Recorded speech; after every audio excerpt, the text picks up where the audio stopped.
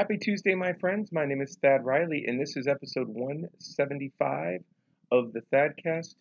There is not supposed to be, but there is frost on the car outside. I do not know how it got that cold last night, but I'm hoping it is going to warm up because holy moly, it's April. Can you believe it? It's April 2020, and what a year 2020 has been. I saw one of those memes online saying 2019, I apologize for everything I said about you. And it's so true. It has been an insane year. So yesterday I was scrolling through Instagram and I saw this post from a guy who's kind of a fairly well known, not too well known, but somewhat well known influencer. And I don't agree with the entire post, but I want to read a snippet for you because I thought it was really quite the thought. So let me read this and I'll dissect it real quick. All right, so here he goes. In 3 short months, just like he did with the plagues of Egypt, God has taken away everything we worship. God said, do you want to worship athletes? I will shut down stadiums. Do you want to worship musicians? I will shut down civic centers. Do you want to worship actors? I will shut down theaters. Do you want to worship money? I will shut down the economy and collapse the stock market. You don't want to go to church anymore and worship me? I will make it so you can't go to church. If my people, and this is from Numbers, now it's getting into the scripture, Numbers 6:24 through 26, a scripture you've probably heard a lot lately. If my people who are called by my name will humble themselves and pray and seek my face and turn from their wicked ways, then I will hear from heaven and forgive their sin and heal their land. What a thought. What a thought. Because I think we've come to this point in this where we've asked God initially, why? Why would you allow something like this virus to happen? And I don't know if it was really on my radar that he might do it to get us to stop worshiping our gods, to get us to take a step back. And I would say not just the economy, but our work. Here in America, we have idolized our careers, our professions, our work.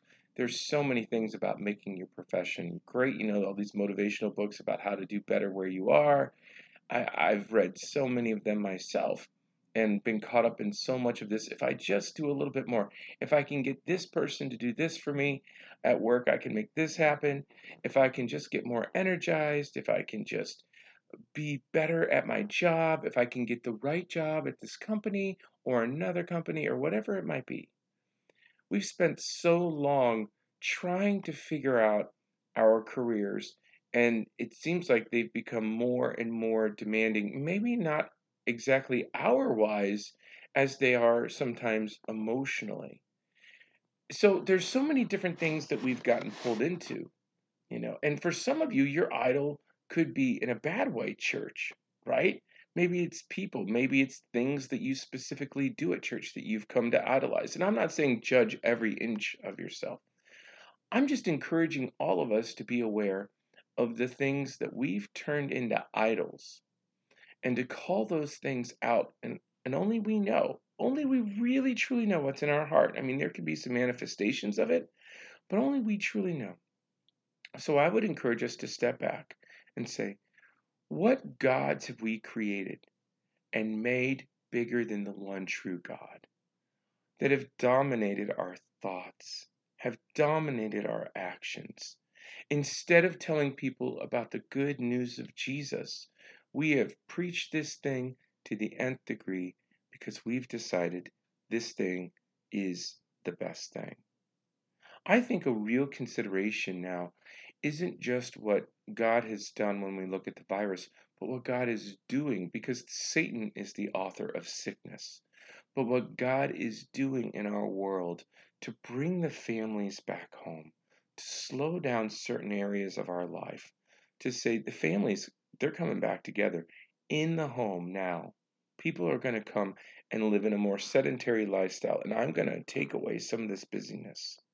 And I'm going to get people to think, and because I want people to think about me, and I want them to think about my son, and how much Jesus is such the most urgent issue, most urgent thing in our world of all time, and urgent for calling our attention to Him and His love and His sacrifice and His kindness and His goodness and all that God has done and all that God is doing. These things don't beg for, they demand our attention because we were created to give our attention, our hearts, our minds, our intellect, and our love to aim those towards God.